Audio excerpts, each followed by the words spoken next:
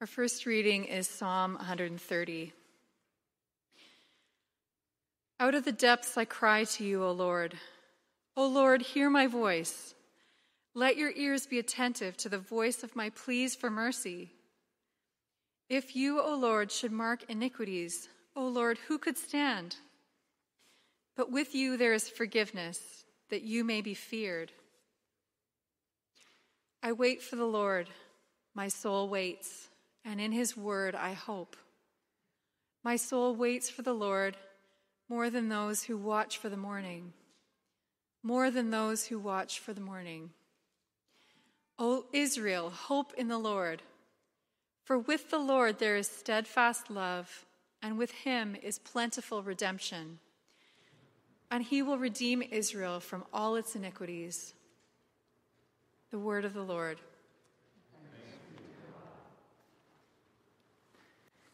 Please stand for the reading of the gospel.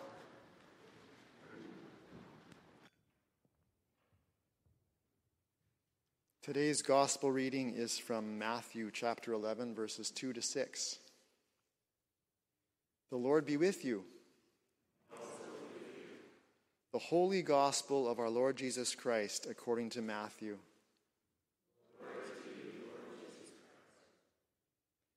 Now when John heard in prison about the deeds of the Christ, he sent word by his disciples and said to him, "Are you the one who is to come, or shall we look for another?" And Jesus answered them, "Go and tell John what you hear and see. The blind receive their sight, and the lame walk. Lepers are cleansed, and the deaf hear. And the dead are raised up, and the poor have good news preached to them. And blessed is the one who is not offended by me." The Gospel of Christ.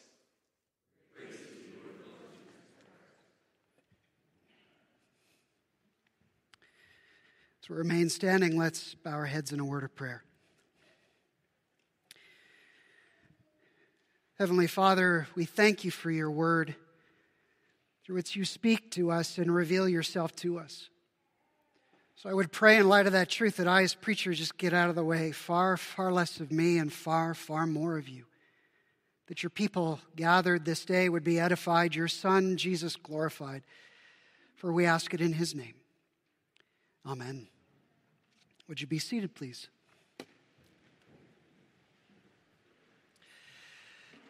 There's a reality that every single one of us has faced, is facing, and will face again. And that is the reality of suffering. For the last 2 years, we have been all immersed in a common experience of suffering. There's not been one aspect of our lives that hasn't been impacted, diminished. As we've been cut off from those we love, cut off from the things we love, cut off from the supports that we need. And this has sped along other experiences of suffering. Relational angst, failing marriages, declining mental health, underlying illnesses that have not gotten caught soon enough. We've had loved ones die, and only a select few were able to gather around us in their sorrow. We've graduated, we've gotten married, we've had kids, and only a select few have been able to gather around us to celebrate. We were exposed to the horrors of racial injustice. Racially motivated murders were recorded, displayed, protests erupted. Bodies long buried were uncovered. Geopolitical tensions rose and then bubbled over into war, and we anxiously wait what might happen next.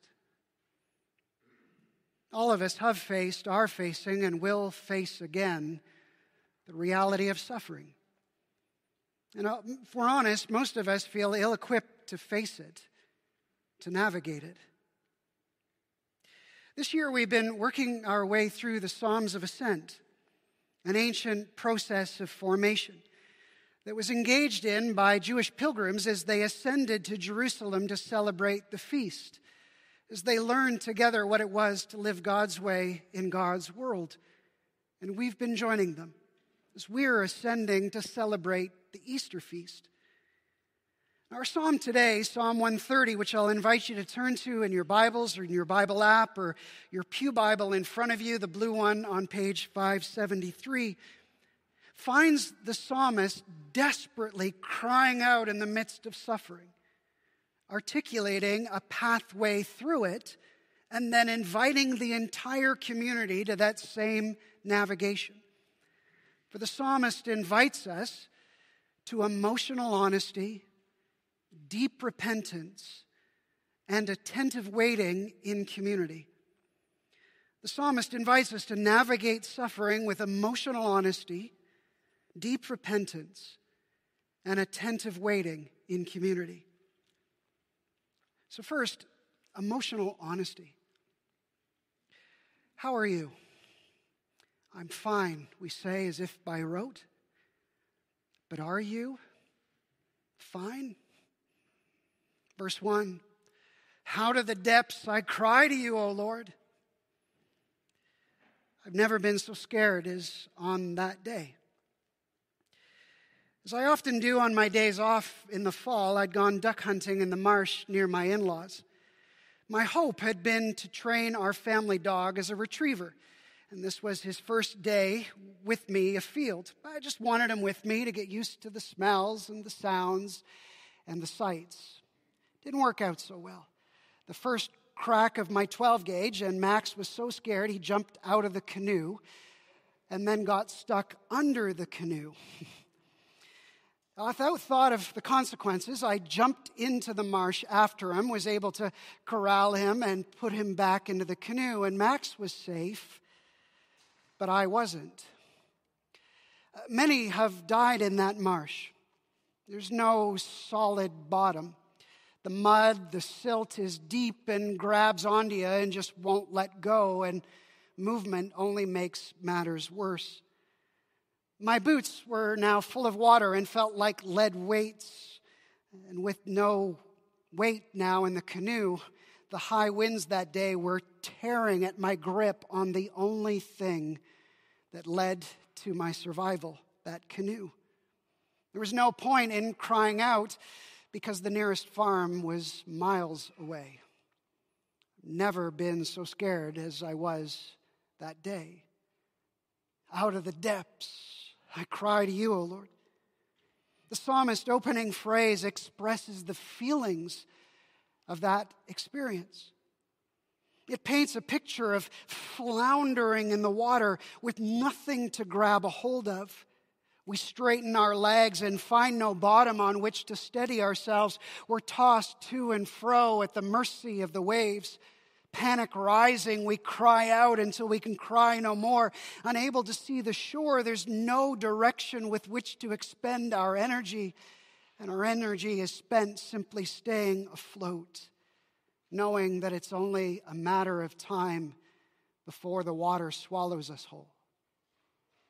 That is the experience that the psalmist is reflecting when he says, out of the depths I cry to you, O Lord. There's probably been times in all of our lives, perhaps even now, where you have cried out in the depths, tossed to and fro on the mercy of circumstance, nothing solid to grab a hold of, nothing solid beneath our feet, no hope on the horizon, no path through it with which to expend our energy, and we simply have enough energy to stay afloat. And our cries for help, our cries for mercy seem to be resting upon deaf ears. Will rescue ever come? Will hope ever show up on the horizon? Out of the depths I cry to you, O Lord. Now, in the person of faith, the presence of suffering often begins to erode conviction. As we saw in our gospel reading with John the Baptist, he's been put in prison and doubts begin to rise up. If this Jesus is who I said he was, then why am I here in prison? This is no way to treat a faithful person. Wasn't he supposed to bring down fire upon the wickedness of the Romans? That's what I said he would do, and now the fire seems to be coming down upon me. And you can hear that kind of doubt with the psalmist. Experience isn't matching conviction. The psalmist uses different names for God here. First, I cry out to you, Yahweh. It's the covenant name. How is it that you have committed yourself to us, God, to be our God and we your people, and we're here down in the depths? Verse 2, O Adonai. The psalmist is now crying out to the God who has power. Adonai, you've got the power to do something here, and it doesn't even seem like you're listening to me. Then comes a demand, a desperate plea. Adonai, hear my voice, listen to me. Out of the depths, I cry to you, O Lord. There's an incredible depth of emotional honesty here. A mixture of desperation, doubt, anger, panic, despair.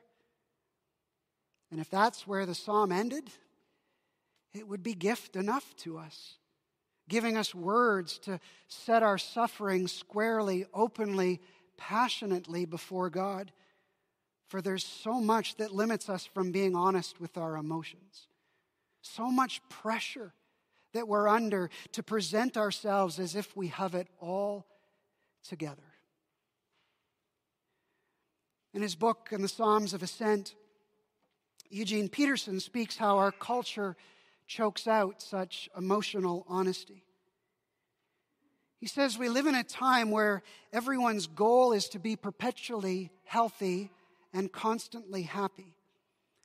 And if anyone fails to live up to the standards that are advertised to be normative, we are labeled as a problem to be solved.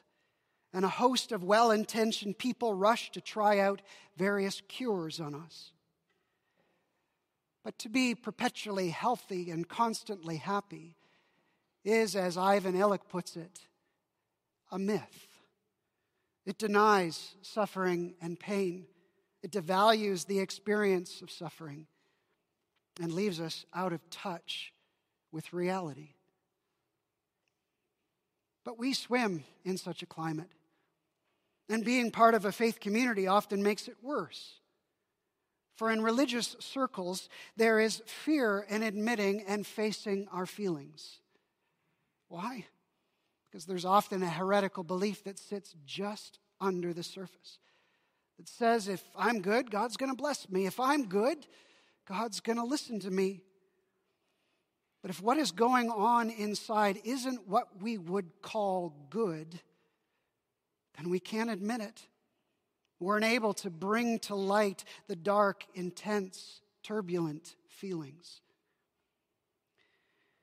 You know, I've had the experience a number of times as a pastor where someone's come to me for pastoral care and they share with me something they've shared with no one else. The agonizing family life or the agonizing internal life that they're experiencing. And then right after they share it, they stop coming to church. I follow up with them and they tell me they feel exposed. They feel as if no one else around them is experiencing that thing. And in shame, they feel disqualified from the company. And I say to them, but they never seem to believe me. You know, on a Sunday, I look out on a sea of faces. And I might not know all of the stories, but I know enough of them to know that behind every face is a story, a suffering, a sorrow, a pain, a tumultuous heart, my own included. There's this cultural and religious pressure to present as if you have it all together. But the psalmist invites us to emotional honesty. Why? Because how can God meet us? How can those around us meet us if we can't admit to where we actually are? Now, after bearing their soul, where does the psalmist invite us next? It's the oddest of places. The psalmist moves from emotional honesty to deep repentance. The psalmist holds himself up before the holiness of God, holds himself up before God's absolute perfection, and says, verse 3, if you, O Lord, were to keep a record of wrongs, who would stand? Now, there's a common human experience that serves, I think, as a pointer to what the psalmist is doing here. Let's say you're a musician, and in the circles that you travel in, you're the best. Everyone praises you for your skill and accomplishment. But you want to grow and develop in those skills, and so you go to a major center, you go to a prestigious school, you gather with those who are the best and the brightest, but now you're not the best anymore. In light of others, you're second rate. You always knew that there was room for improvement, but now in light of their skill, you're exposed.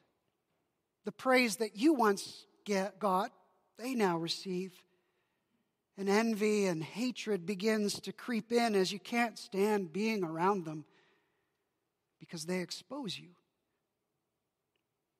Now, if that's the reality when we get around the greatness of another, how much more so when we get into the presence of God? It would completely dismantle us. And the psalmist is already in the depths of despair. Why then would they choose to place themselves before the holiness of God? This is part of the pathway through suffering. As in many cases in the life of faith, the way up is down. The psalmist takes a step back from the situation that is causing such despair, holds themselves before the holiness of God and asks, where have I gone wrong in this situation? How have I contributed to it? Is there something in this for which I need to take responsibility? Is there an apology that needs to be made? A course correction that needs to be taken? Am I dealing with this in ways that are actually contributing to my sorrow? Blaming, numbing, escaping, distracting? Am I reacting to my lack of control over this situation by trying to control that situation or this person over here? Now, that work of deep repentance is needed as we navigate suffering. Why? Well, let me give an example. When a marriage or any relationship for that matter fails, very quickly narratives get constructed, right? You'll ask one of them, well, what happened? And they'll point to the other person and they'll say, well, that person did this, that, and this other thing. And you go to the other person and they point the finger the other way. Well, this person did that, this, or the other thing. And you know that the true story is probably some mixture of both of those stories. But each is trying to cover over their own sin with the sin of the other person. Now, if they're ever going to navigate from the sorrow of that broken relationship to health in themselves or health in a subsequent relationship, acknowledgement of the part that they had to play, a turning from their own sin of the situation has got to happen. In repentance, they must honestly examine themselves before the holiness of God. Well, you might say, why would I ever want to do that? The pain of that broken relationship is hard enough without adding the sorrow of admitting my sin. But again, the way up is down. For the psalmist is doing that work and inviting all of us to do that work in light of what they say next. Verse 4. For with you, God, there is a forgiveness, that you might be feared. Meaning the forgiveness of God is so lavish, restorative, generous, all-encompassing, that it leads the psalmist to a place of awe, wonder, reverence, fear. Why would we ever settle for covering over our own sin with the sin of the other person? Yes, I did that, but they did this other worse thing. When our sin could be covered over with the lavish, generous forgiveness of God, a forgiveness that will change us.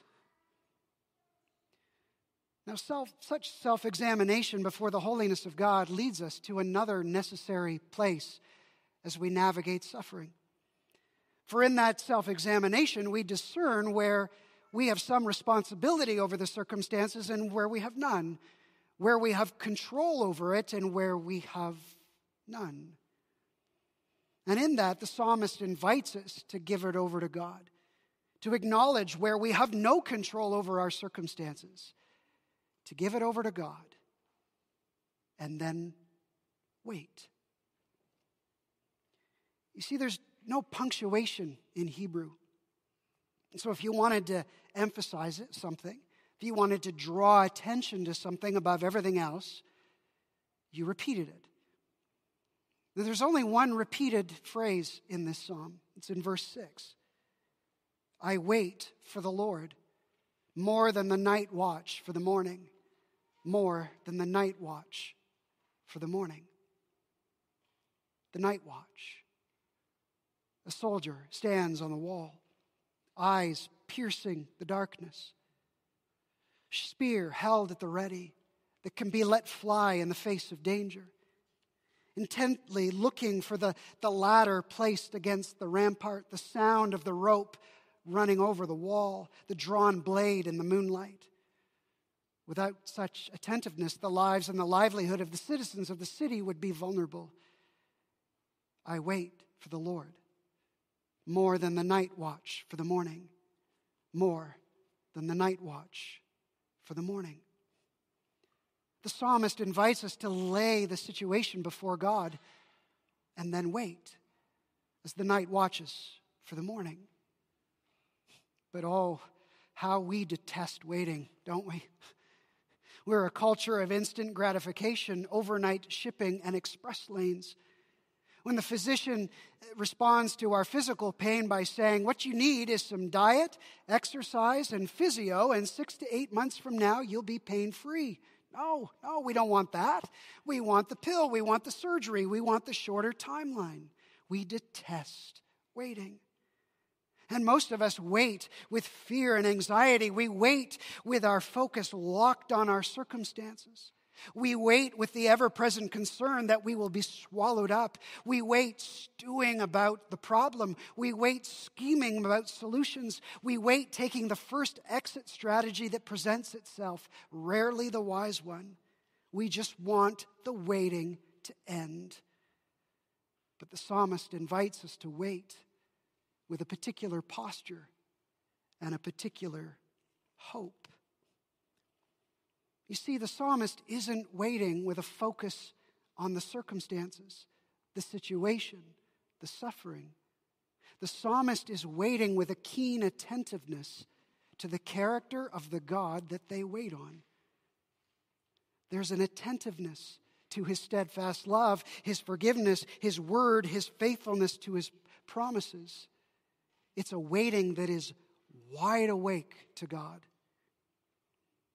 It's also a waiting with hope. The night watches for the morning with the guarantee that dawn will come. We wait with the promise, the guarantee that Jesus is returning to make everything new. And we don't wait alone. We don't wait in isolation. You see, there's a turning in the psalm in verse 7, a turning from the singular to the plural. Verse 7, O Israel, hope in the Lord. Attentiveness to the character of the God in the midst of waiting is something that requires all of us. A community who by prayer and worship and proclamation points to the character of the God that we wait on. Now, if you're crying out in the depths, the church can be a very lonely and isolating place to be. How can everyone around me be singing songs of praise to the goodness and love of God when my situation leads me to wonder if God is even good or loves me? How can those around me be affirming the hope that Jesus is coming to make everything new when I'm hanging on by a thread? But the psalmist is saying, that's the very thing you need. You need that community around you to point to that hope. You need that community around you to root you in the assurance of who God is, the assurance of what He's done for us in Jesus, the assurance of what He's promised to do. It was J.C. Ryle, a former Anglican bishop in Liverpool, who spoke of how assurance of what Jesus has done for us helps us to navigate the depths from which we cry. And this is what he wrote. Now, assurance goes far to set a child of God free. It enables us to feel that the great business of life is a settled business, the great debt, a paid debt, the great disease, a healed disease, and the great work, a finished work, such that all other business, diseases, debts, works are then by comparison small. In this way, assurance makes us patient in tribulation, calm under bereavements, unmoved in sorrow, not afraid of evil tidings, in every condition content, for it gives us a fixedness of heart. It sweetens our bitter cups, it lessens the burdens of our crosses, it smooths the rough places over which we travel, and it lightens the valley of the shadow of death. It makes us feel that we have something solid beneath our feet, something firm within our hands, a true friend along the way, and a true home at the end. So let us cry out from the depths in emotional honesty. Repent in light of his glorious healing forgiveness, and wait expectantly together for his word to speak, his love to embrace, and with the assurance that he will return to make everything new. Amen.